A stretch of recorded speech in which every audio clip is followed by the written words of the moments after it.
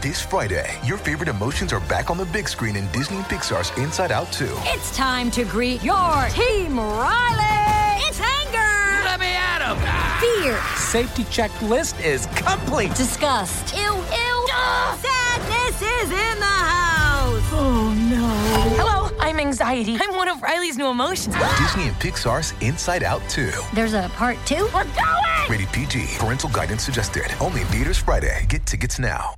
Guilty Movie Pleasure fans, today I have a confession of something I've held deep inside me for years, kind of PTSD about it.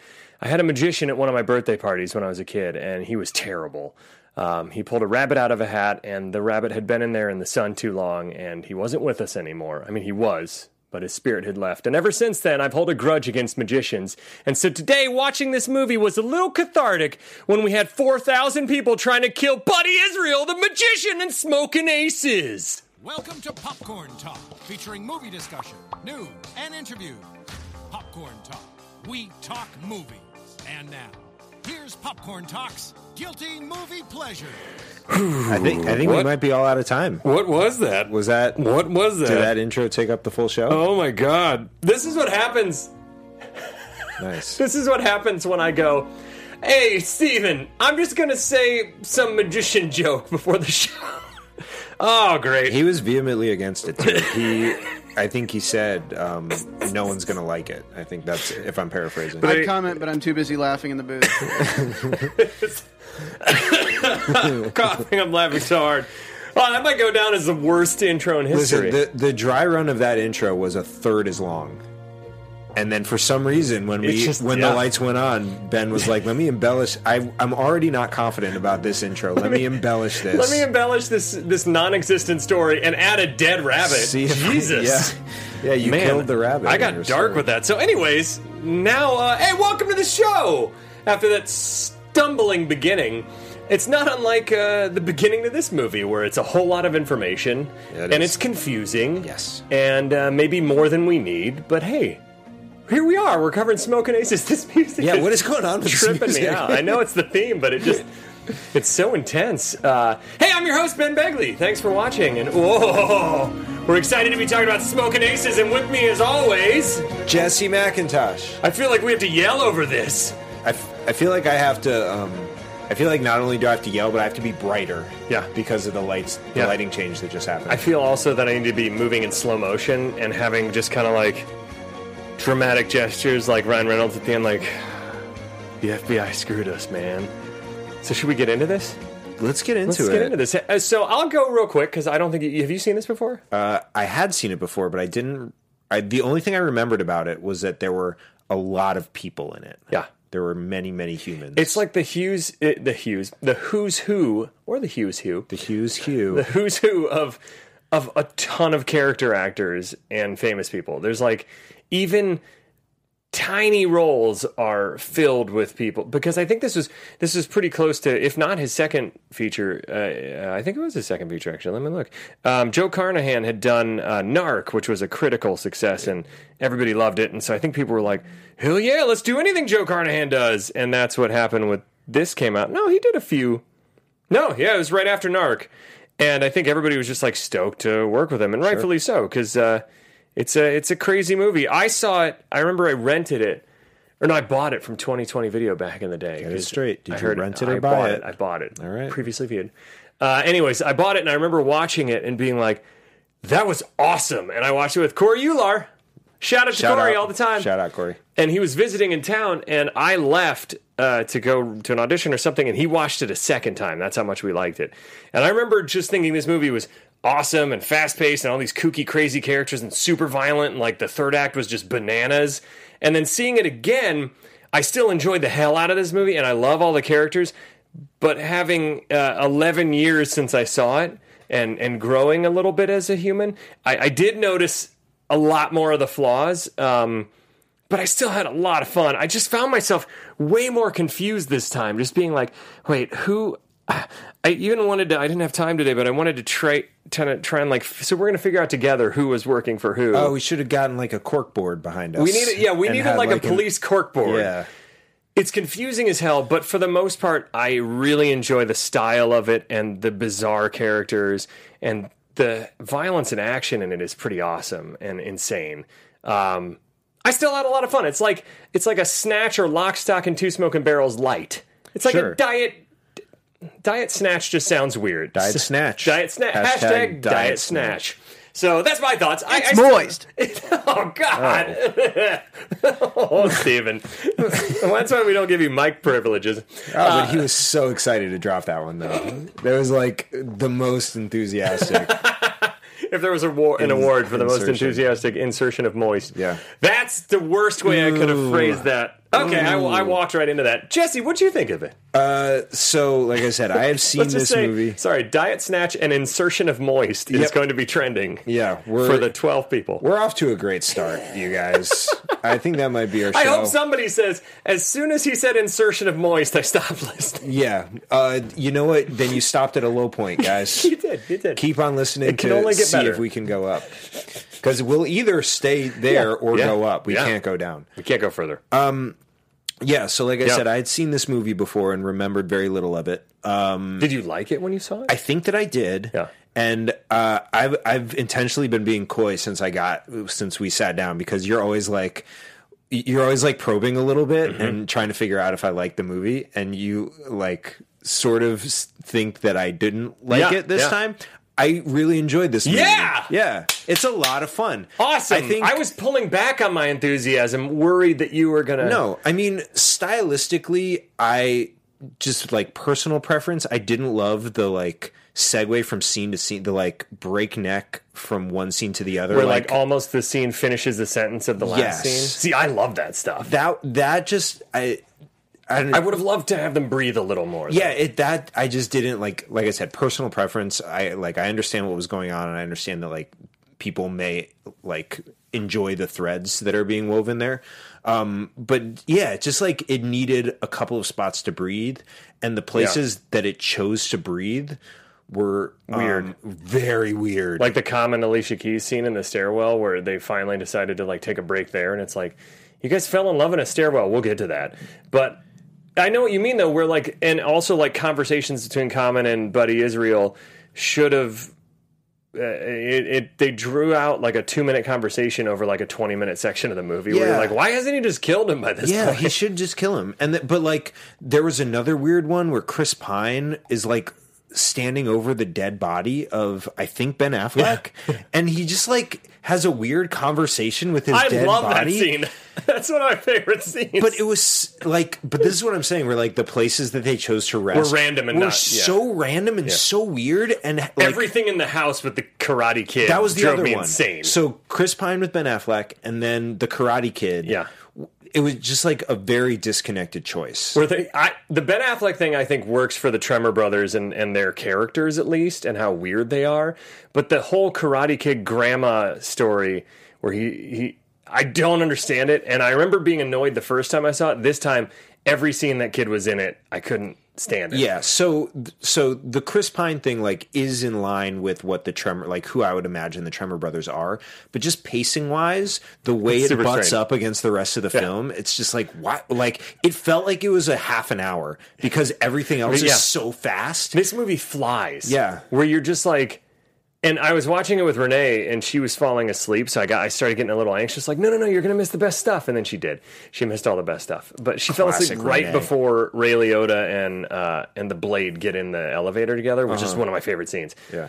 So I think that even though this movie has its flaws, it achieves what it sets out to do, which is to be kind of like a midnight movie grindhouse flick with a bunch of colorful characters in this absurd situation where they all get offed in surprising times. Like I didn't expect, even the second time around, I was like, oh yeah, this person dies really early on, and I think it achieves what it set out to do. Yeah, it's like a really gruesome game of King of the Hill. Did you ever play that when you were a kid? Oh yeah. Where like everyone just tried to stay on top of the hill for a minute, and you just pushed other people down the hill. That's what it felt like. Everyone rushing to the top of this penthouse and shooting each other and trying to get there first, and race against time and race against each other a little bit. And there's something cool about movie, because this predominantly, it feels like at least, that it takes place in real time. Yeah. So you're basically watching an hour, like the last half of it, really. Like once they all get there, it's like an hour or 45 minutes of them in real time there, and it's a blast. I honestly don't think the Tremor brothers, when I was thinking about it, I don't think they say a word other than Chris Pine. I think the other guy, the main guy, I think he grunts sometimes and like says a couple lines, but they're pretty much just insane the whole movie. Yeah. Their intros, my head was spinning in the beginning of it when Andy Garcia with his strange accent.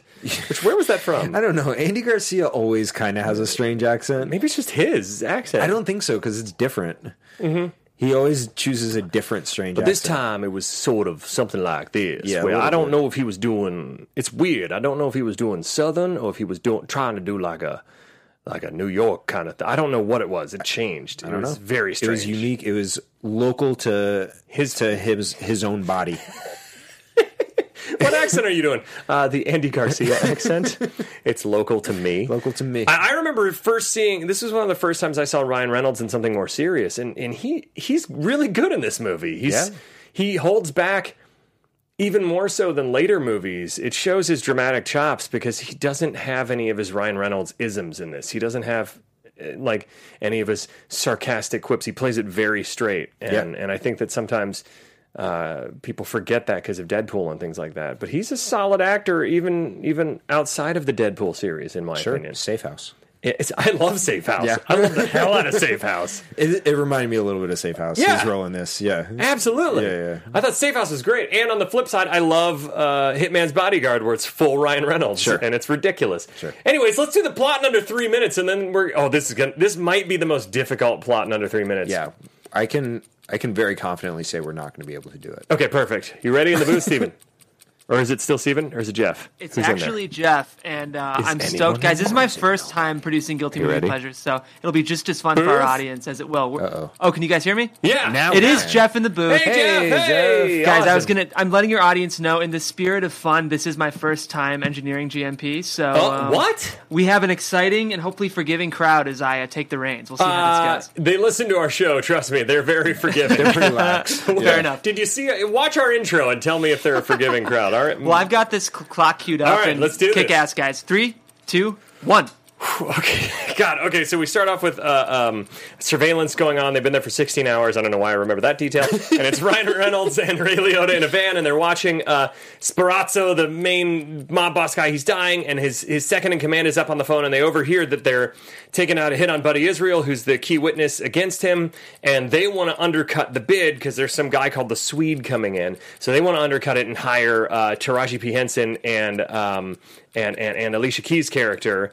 But then it gets through the grapevine to a bail bondsman played by Ben Affleck, and he starts then explaining all these other people that are coming in, and we meet the Tremor brothers, we meet the Blade, who tortures people, we meet Soot, who puts on, who's an epic mask builder, he'd do well in Mission Impossible 2. Yeah, he sure would. And then we meet Common and his other entourage, Buddy Israel's entourage, and I know I'm forgetting somebody. Yeah, we also go through Buddy Israel's history of how he came to this point, because he was just a Las Vegas entertainer, and then he got a little taste of the mob business, and then he rose up the ranks a super corrupt bit. Frank Sinatra. Yeah, he rose up the ranks a little bit and became like a mafioso kind of.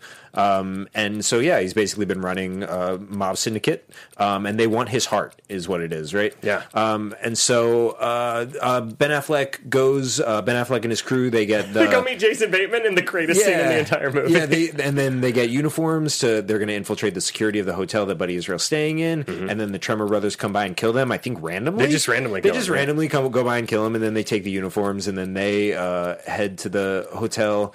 And then Taraji P. Henson and Alicia Keys are going to infiltrate as hookers because Buddy Israel loves hookers, we find out.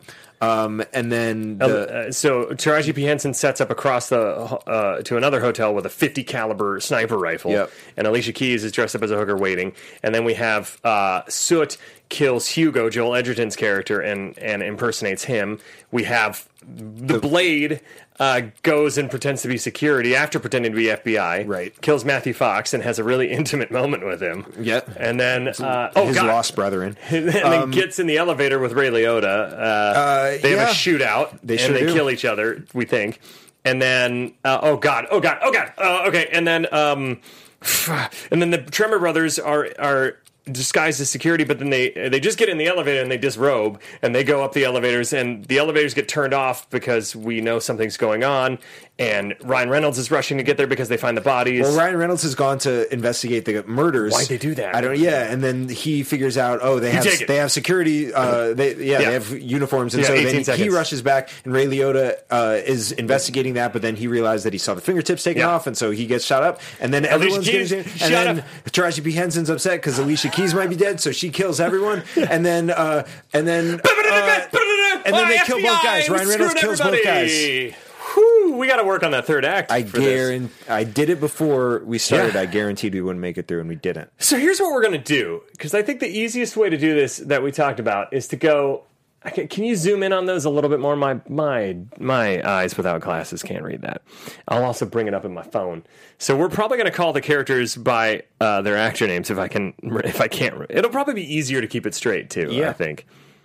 Let's see. So I have the clips here as well listed, so I can do that. But let's do character by character, because I think that's the easiest way. Sure. Right? So sure. Yeah, I think so. Yeah. We'll start off with the intro. So the intro of Buddy Israel and all that, it's head-spinningly... when they intro all the characters, my brain was just trying to keep track of... And maybe you can help me clear this up if you know even, which is... So as far as I understand... Sparazzo, the mob boss, wants to kill Buddy Israel because Buddy Israel, like we said, rose up in the ranks. He was like a Sinatra, but a magician type.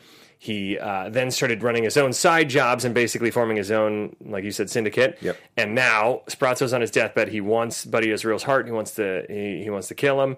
And he's hired the Swede, is what he calls it. So his second in command is now trying to kidnap Buddy Israel alive to then leverage it for money from Sparazzo and to maybe have him take over the family or something. I don't know how that's going to work. Yeah. That I was very unclear about. Yes. It's like how going above and double crossing your boss. Well, I think they just wanted to get to him first. They wanted to get to him first. What does that help if somebody's...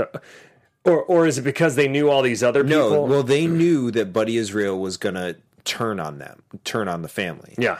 So they were trying to... But within his own ranks, he had that guy trying to do a side job that they... They must have known, because we find out later that they're using the heart, he's getting a heart transplant. Mm-hmm. So they must have known that he wanted the heart transplant, and so they were just trying to get rid of him. They were trying to kill him, so when Sparazzo dies, they can take over. Right. That makes so much more sense now. I think. That has to be it. That has to be it. Because then they would be the heads of the family at that point, if they were second in command. I don't know, maybe I'm wrong, because they put $1 million in an escrow account, just for whoever does this. Yeah. And part of the conditions were to get the heart. Right? Yeah. So I don't know. It's so confusing. So I don't know. Well, it's a discussion for another day. Yeah. When we're talking about something else. I guess it doesn't matter. I guess it doesn't. Right? No. They're just they're two... It's just... two entities so trying to get... And all the dialogue is overlapped on itself, so you're hearing half the conversation, and then you're hearing Ryan Reynolds and Ray Liotta being like, this is bold. This is ballsy. They're double crossing. And I'm like, I can't fully hear what he's saying. This is so much information. Yeah, I wish they would have just done it clean. But also, it's a weird way to start because they're so explicit on the phone. And if you're a mob, I'm not a mob boss, but if you're a mob boss, wouldn't you know not to use the word kill and kidnap and ransom over the phone? I think they're all codes usually. Yeah, it was so weird. We got to go down by the watering hole and take care of the gazelles. Yeah. The gazelles are getting overpopulated. We should have heard that clean, and then once the conversation ended, Ray Liotta and Ryan Reynolds just should have had a conversation of so this is what they were saying. Yeah. Or just confuse the hell out of us and be like, that's bad. And when we find out later in the movie what it all meant. Right.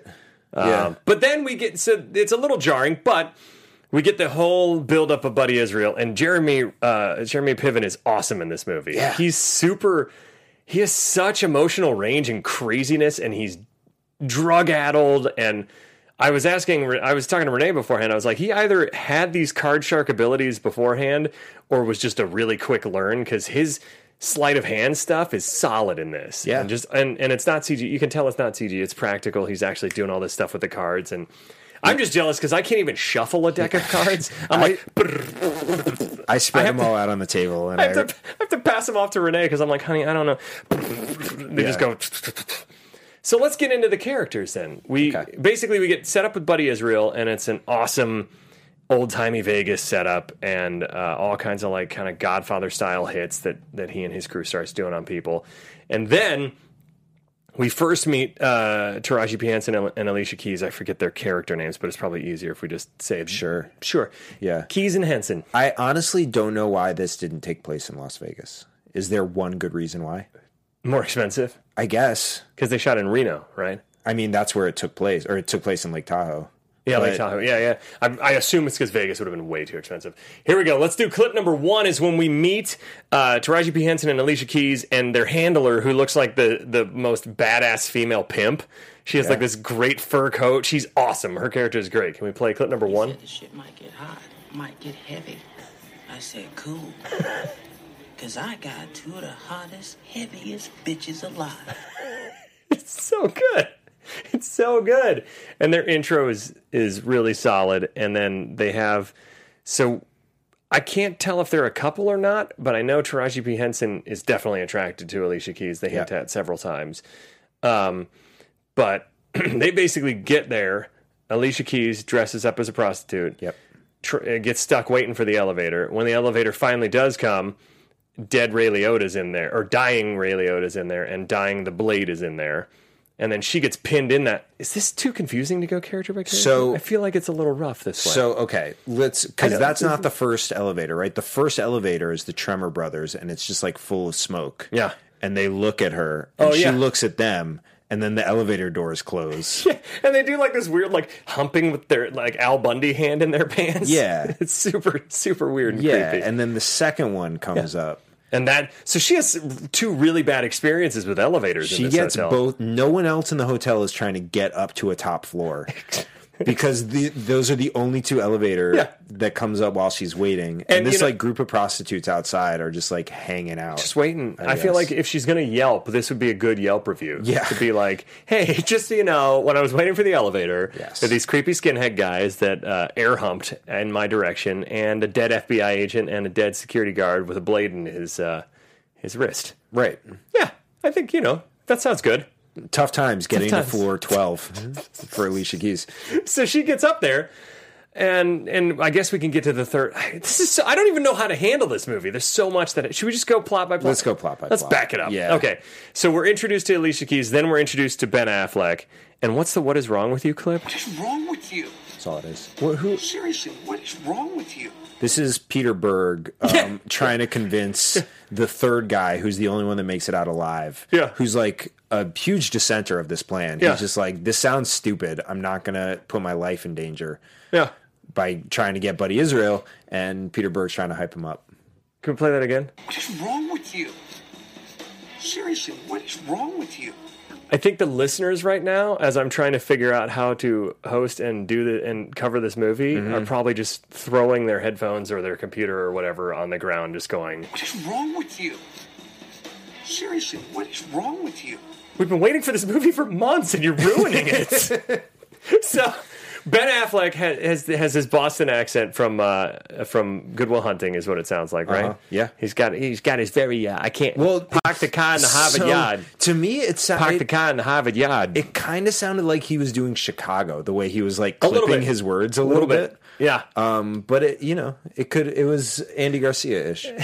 It was an accent specific to Affleck. It was an Affleck accent. So we build up all the So Affleck kind of gives us the lowdown so we can learn about all the killers, and we get introduced, like I said, in that 3 minutes. We get introduced to the Blade, and he's torturing people in really brutal ways. And he was in prison, and he chewed off his own fingertips so that he couldn't be ID'd. Yeah. And that makes me wonder, like, the cut I got on my finger, does that mean my fingerprint is different now? Or is it cut? Yeah? I would assume so. Man. I always find it weird when, like, because people talk about, like, burning their fingertips off. Yeah. But, like, chewing your fingertips off, wouldn't that create a really unique fingerprint? I would think so. Like, wouldn't it be more identifiable than an actual fingerprint? Or like, would it there's even a smudge that has, like, the same tooth mark on it. But would it be... You just check the dental records at that point. I think it would be scar tissue, so it wouldn't actually make a print. It would just look like a piece of bark touched the victim. Okay. Right? Maybe, but then you could be like, there's a victim with just bark prints. It's probably the dude that chewed his fingerprints. So then we get introduced to... there's also, if someone chewed their fingerprints off, I would not release them on bail. I would never. I would be like, this guy intends to do bad things. I thought he escaped. Did he get released? I actually don't know. I don't remember that part. The Tremor brothers are billed as these skinhead weirdos that, like, the first intro to them, as far as I understand, they just went in and shot up a restaurant party, a dinner party. Like it. I don't think there was a purpose. But, like, the one guy got, like, shrapnel in his eye, and he's bleeding over his eyes, and the other guy got shot in the neck, and he's dragging him out, and they have, like, a flamethrower. It's insane. Their intro is bananas. Yeah. And their characters are completely ridiculous and awesome, and I would want to see, like, a whole movie with just these. This is very nonsensical. You could tell that they were creating the villains, and they were like, okay, so we have the guy who's like master of disguise. We have the crazy guy who chewed off his fingertips. We have the women. Great. What else can we do? The most insane. Just like a group of bananas brothers. Is there any way that we could like just shoehorn them in and not give them any rhyme or reason to anything? Just they're insane. Perfect. I think, but I love it. This movie is unapologetically grindhouse in that nature, and then Soot is such a interesting character. His intro, they have this like mob guy or somebody that hit's going to be taken out on him, and they're saying how you can never see him coming. And there's this dude in a wheelchair that looks like he's quadriplegic, and then he stands up, pulls out 2 guns, and just blasts all of them. Hops onto the back of a car and pulls off his mask. Now the thing there though is that if this guy is a ghost and never seen, aside from for cinematic purposes to take off your mask while hanging out in public on the back of a postal vehicle or whatever it was, I would imagine that there were hundreds of witnesses. Sure seems like it. It was in an intersection. In broad daylight. That was a interesting choice on his part. Yeah. We also had Booger, a.k.a. Curtis Armstrong. Booger from Revenge of the Nerds. He was Buddy Israel's lawyer. Yeah. And he's actually been on the show before, way back in the day. We did Revenge of the Nerds with him on it, me and Mark Ellis. That was awesome. So let's do so. And then when Andy Garcia is also, so there's this back and forth between Andy Garcia telling you all about the crime family and Ben Affleck telling you all about the hitmen. So the first 20 minutes is head-spinningly a ton of details. Yeah. We have like 15 minutes remaining, and we've only covered the first 18 minutes. This is Andy Garcia's clip when he's describing Buddy Israel. No form of witness against the mob has been as crucial or as important as Buddy Israel. He's not only essential to our case, he is our case. Again, what is it? He is our case. Yeah. Buddy Israel. It's like that was kind of New York, but then he like there's something hit it on the head where he like later in the movie is very southern. He is our case. Yeah. It's like a southern belle up in there just saying, hey, Buddy Israel is out, but maybe I'm doing kind of a New York thing with a southern accent. It's so hard to do. I gotta give him props for just doing such a confusing accent. He nailed it. Whatever he was going for. I gotta play this next one because it's when Buddy Israel, aka Jeremy Piven, is yelling at Joel Edgerton, who's unrecognizable in this movie as Hugo, the Russian bodyguard. He's so good. He's so funny. And this is after a night of having sex, apparently in front of each other. I guess people do that in with hookers. Sure. I don't even have sex with the lights on. So here we go. Clip number 4. Is the cinnamon roll? The roll of the cinnamon. That looks like jizz. Yeah. Eastern European jizz. He's talking about his robe that has a stain on it, and Hugo, I guess I should have set that up better. Hugo, Joel Edgerton, is like, ew, I think it's cinnamon roll. Which is so great, because, like, it's a great excuse. You can almost, like, nail it down if it's cinnamon. Like, it'll smell like cinnamon roll. Like, you will have known that there were cinnamon rolls in the suite. Like, that's a really specific thing. Yeah. If I may quickly, too. Yeah. Is that supposed to be an identifiable accent as well? That's Jeremy Piven making fun of Joel Edgerton's Russian accent. Okay, at least making fun of it. I was like, maybe that's this film's thing, is everyone has. Everybody has. Maybe it should have been. Yeah. It should have been. Yeah, no, some of them were. Yeah, but that was Piven imitating Edgerton doing a Russian accent. Now here comes my favorite character in the entire movie. I could talk an entire podcast about Jason Bateman because he plays. I'm not even sure. Is he the lawyer or is he? He's somebody they go talk to. I'm not sure, but they go talk to him he got them the security outfits that match the hotel. And when they go to see him, he has a bunny head, like for a Halloween costume. Yeah. He has a freeze frame of a woman's ass on the TV. He's in his boxers, pale as hell, with 2 giant cold sores. Yeah. And he also apparently, Renee told me that she was listening to the Dax Shepard podcast. He had vocal nodes taken out right before this, so that's why his voice is so hoarse. So it wasn't a character choice. Oh, well, it worked perfectly. It worked perfect. This character's so weird, but everything he does is hysterical. And this is the end of it when he's like, I love it. I love what we're doing. We're going to make a deal here. And he does the world's most awkward handshake with the dissenter of the group, with Ben Affleck. Tom, but I bet you guys got a bunch of stories, right? I don't. I've grown kind of soft with the private schools and the little blazers, and everyone talked things out, no one ever threw any blows. Still this day, never punched in the face. Imagine that. I'm pretty much panty waist. Still this day. I've never been punched in the face, too. I guess I'm panty waist, too. Me neither. Yeah, man. I don't... It's not a source of self-loathing for me. No, it's not. Yeah. I actually pride myself in not being punched in the face. Oh, can you bring up a photo of him so our audience at home can see what he looks like in this movie? Yeah, this is later. I'm looking. This is later. Are we looking for a bunny head? Is that right? Yeah. Okay, I'll keep looking. You guys keep going. I'll find it. So it's... but we should bring up that later he is... There it is. Receives a phone call, and he's wearing bra and panties. Yes. So it's so awesome. So, and then he does this handshake with the dissenter. I thought that I forgot that's not what the clip is. He's like, I did the gif of it. He's like, you got to bones it, put a padlock on it, and a chain. He's so good. It's so funny. Jason Bateman's my favorite. And then the guy picks up the bunny head, and Jason Bateman looks at him, gives him a couple of looks, and then he goes to him and he goes, "That's not yours." He says, "Take your dick beaters off of that." Yeah. That's not yours. It's so good. It never explains it. No. He's just like... But that's kind of the magic... Get off my bunny head, dude. That's kind of the magic of this movie, is that they don't explain... They just throw these weird things at it's like throwing paint on the wall, and all of it sticks for the most part. Yeah, the difference between Jason Bateman and the Tremor Brothers is that Jason Bateman felt like a real person. Yeah. This seemed like someone who had who was down on his luck in Lake Tahoe a little bit. You know what I mean? Who had gambling addictions. Yeah. Because then the Tremor Brothers, when they shoot... Because Ben Affleck's being built up as if he's going to be a major character. Yes. And Peter Berg as well, and their buddy, I forget, he's another well-known character actor. Anyways, and then they're sitting there planning out everything. Tremor Brothers just roll by playing death metal and then back up and waste them. And I remember when I first saw that, I was shocked. And Renee, too, she was like, wait, did they just kill Ben Affleck? And I'm like, yeah. And that's an awesome move, because at that time, and not that Ben Affleck isn't famous now, but at that time he was huge. Sure. And so they Drew Barrymore'd us from Scream. You know, they killed him off, and it's awesome. And then the moment between Chris Pine, which Chris Pine is, I forgot he was in this movie. He was also unrecognizable. Yeah. He plays this awesome, he plays one of the Tremor Brothers, and he's this strung out, weird, skinhead, hillbilly meth. I don't know what's going on with him. Great abs, though. But he makes Ben Affleck talk, and he's like, "Oh, I forgive you.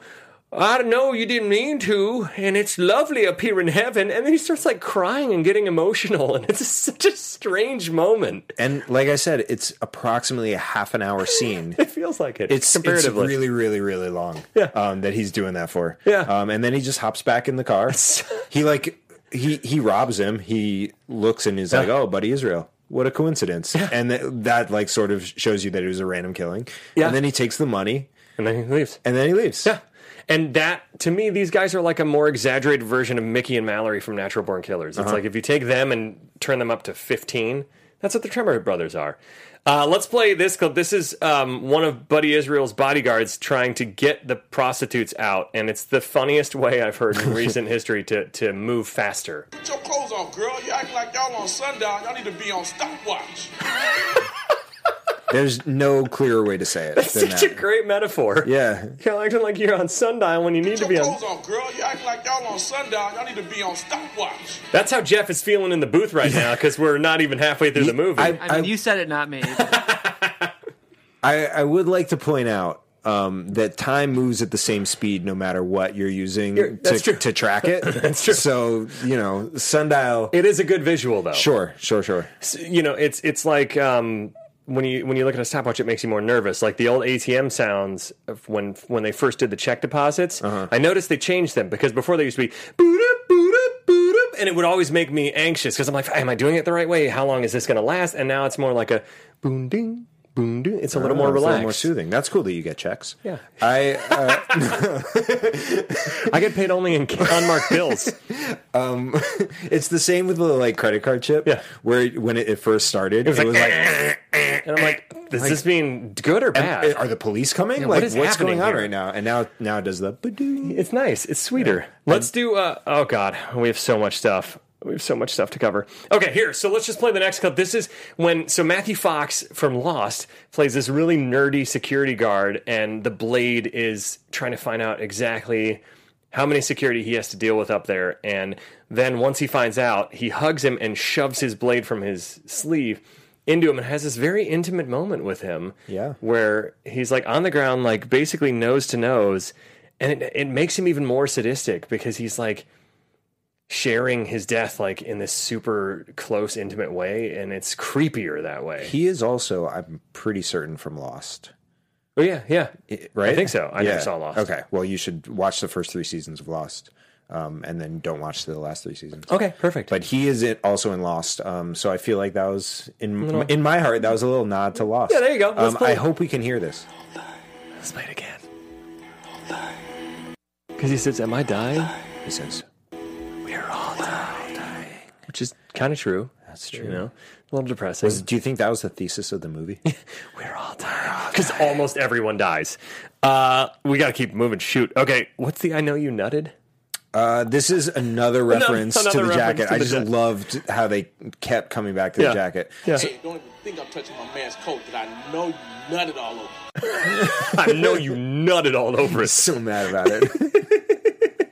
And the Muppet is also a slam on, because what happens is, so Soot goes in there and he kills off the security, and he's going to copy somebody else's face, and then Hugo, Joel Edgerton's character, comes down and he blasts him and then takes his face and zips up his jacket, and somehow the blood didn't seep through to the other side. The blood didn't seep through, and they reference that he looks like a Muppet, which we're about to hear, but it also looks like a damn Muppet. It also doesn't seem unnatural, I guess, that he just has an extra layer of face on him. And it fits perfectly. And then he doesn't talk at all. Yeah. And everybody's just like, I guess he picked a good character because Hugo's kind of weird. Yeah. So he picked a good one to impersonate. But sorry, I was talking over it. Let's hear it one more time. Man, you look like a damn Muppet. Yeah. It's so good. That guy has so many good one-liners.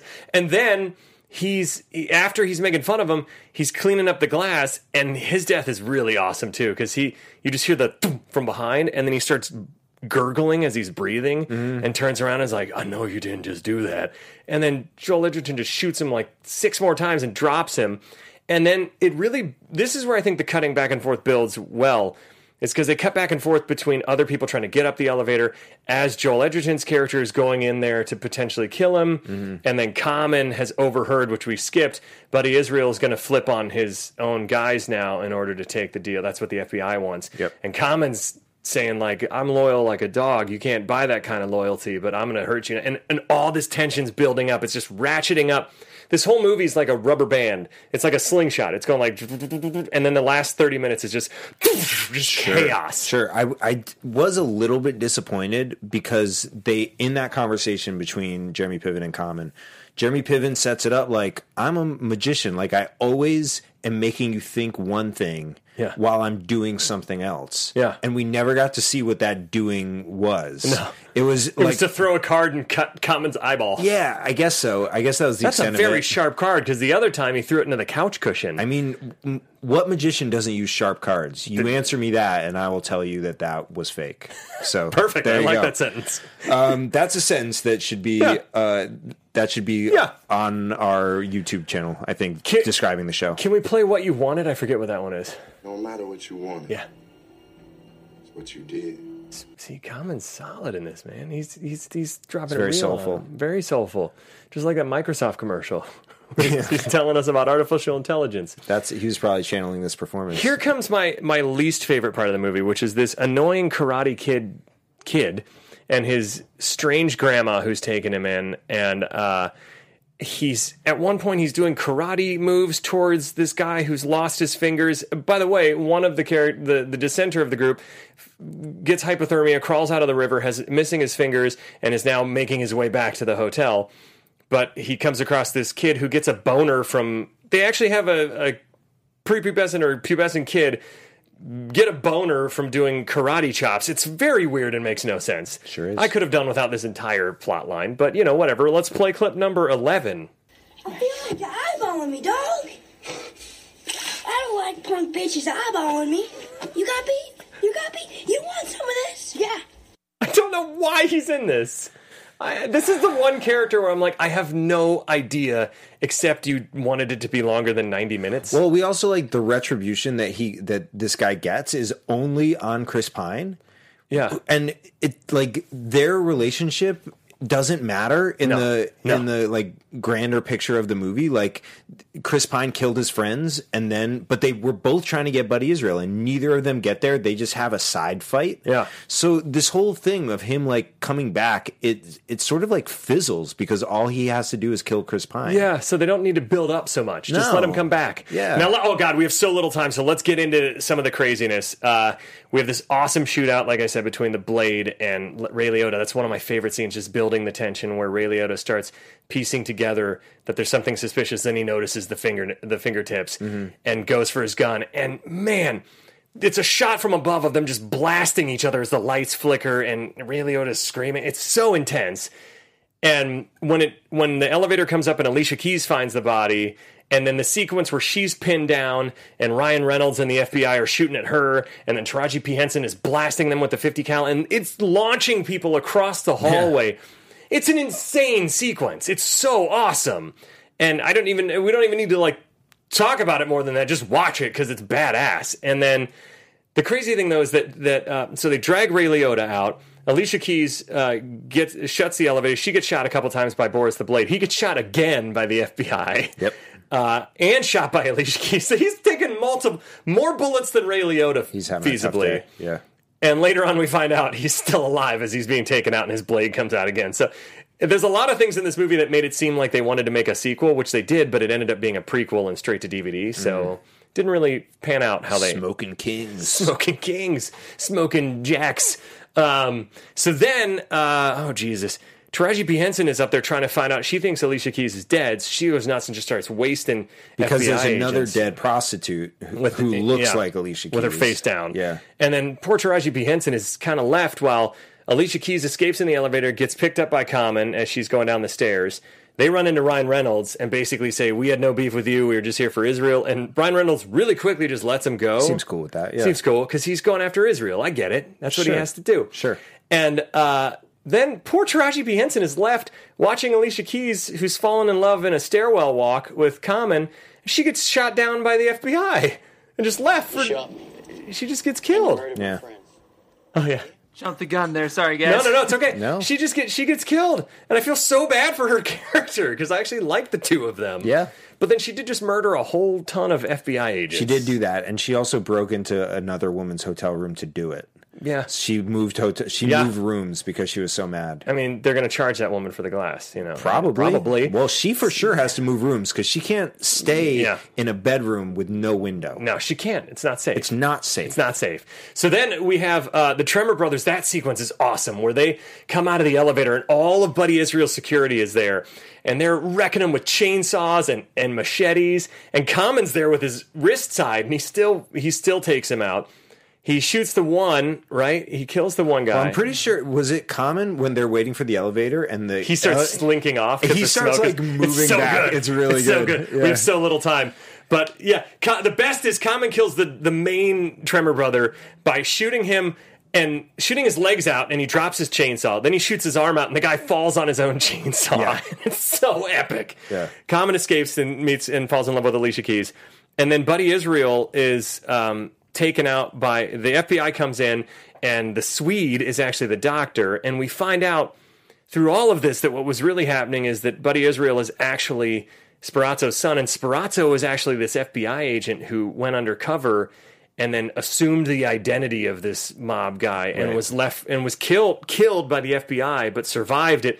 It's a very convoluted ending. Yeah. And they wanted to give Buddy Israel his heart so they could get all this information from... Sparazzo wanted the heart so he could survive. Right. But the FBI wanted to bring him back to life to find out all the info he knew from 60 years. And Ryan Reynolds just goes in there and unplugs it and lets them both die.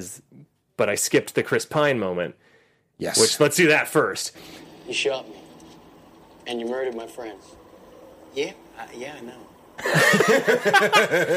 I know you said that his arc fizzles, but that scene's one of my favorite scenes in the movie. Yeah, when Chris Pine's like, I'm real sorry about that, and he's like, just get out of here. And he's like, well, I appreciate that, and you keep the car, It's like this weird cordial moment between a psycho and a guy who's just done with the day. And then I love when Chris Pine's walking off and he just goes, F this, and raises the gun and no look. Doesn't even look. No look. Yeah. And Chris Pine's it's like he's doing this fun dance and just drops. And it's such a great sequence. Boy, would that have been hilarious if he unloaded his whole clip and didn't hit him once because he didn't look. And Chris Pine looks back and is just like, all right. And then he just keeps going. That would have been kind of great. In my opinion, better. Kind of great. Yeah. So then the Ryan Reynolds sequence, the hilarious thing about that, though, because he's pissed off because the FBI let him and his partner be fed to the wolves, because they were hiding information. And so he unplugs it. The thing is, though, I know we got to wrap up. So the thing I don't understand is, why did anybody leave this disgruntled FBI agent next to their key witness, and the key witness is heart transplant? That is a huge, like, the moment he shuts the door. No one rushed in right away. Everyone should have red flag. And it takes a very long time. He goes in there, he unplugs the things and takes his ammo out and everything. It's like, wait a minute. Nobody. Yeah. Nobody. Yeah, that's a problem. Yeah, it's on them at that point. I love this movie. Okay, we got to wrap it up. That's all the time we have. I know we got caught up in a lot of the minutia, but the action scenes you just got to watch because they're awesome.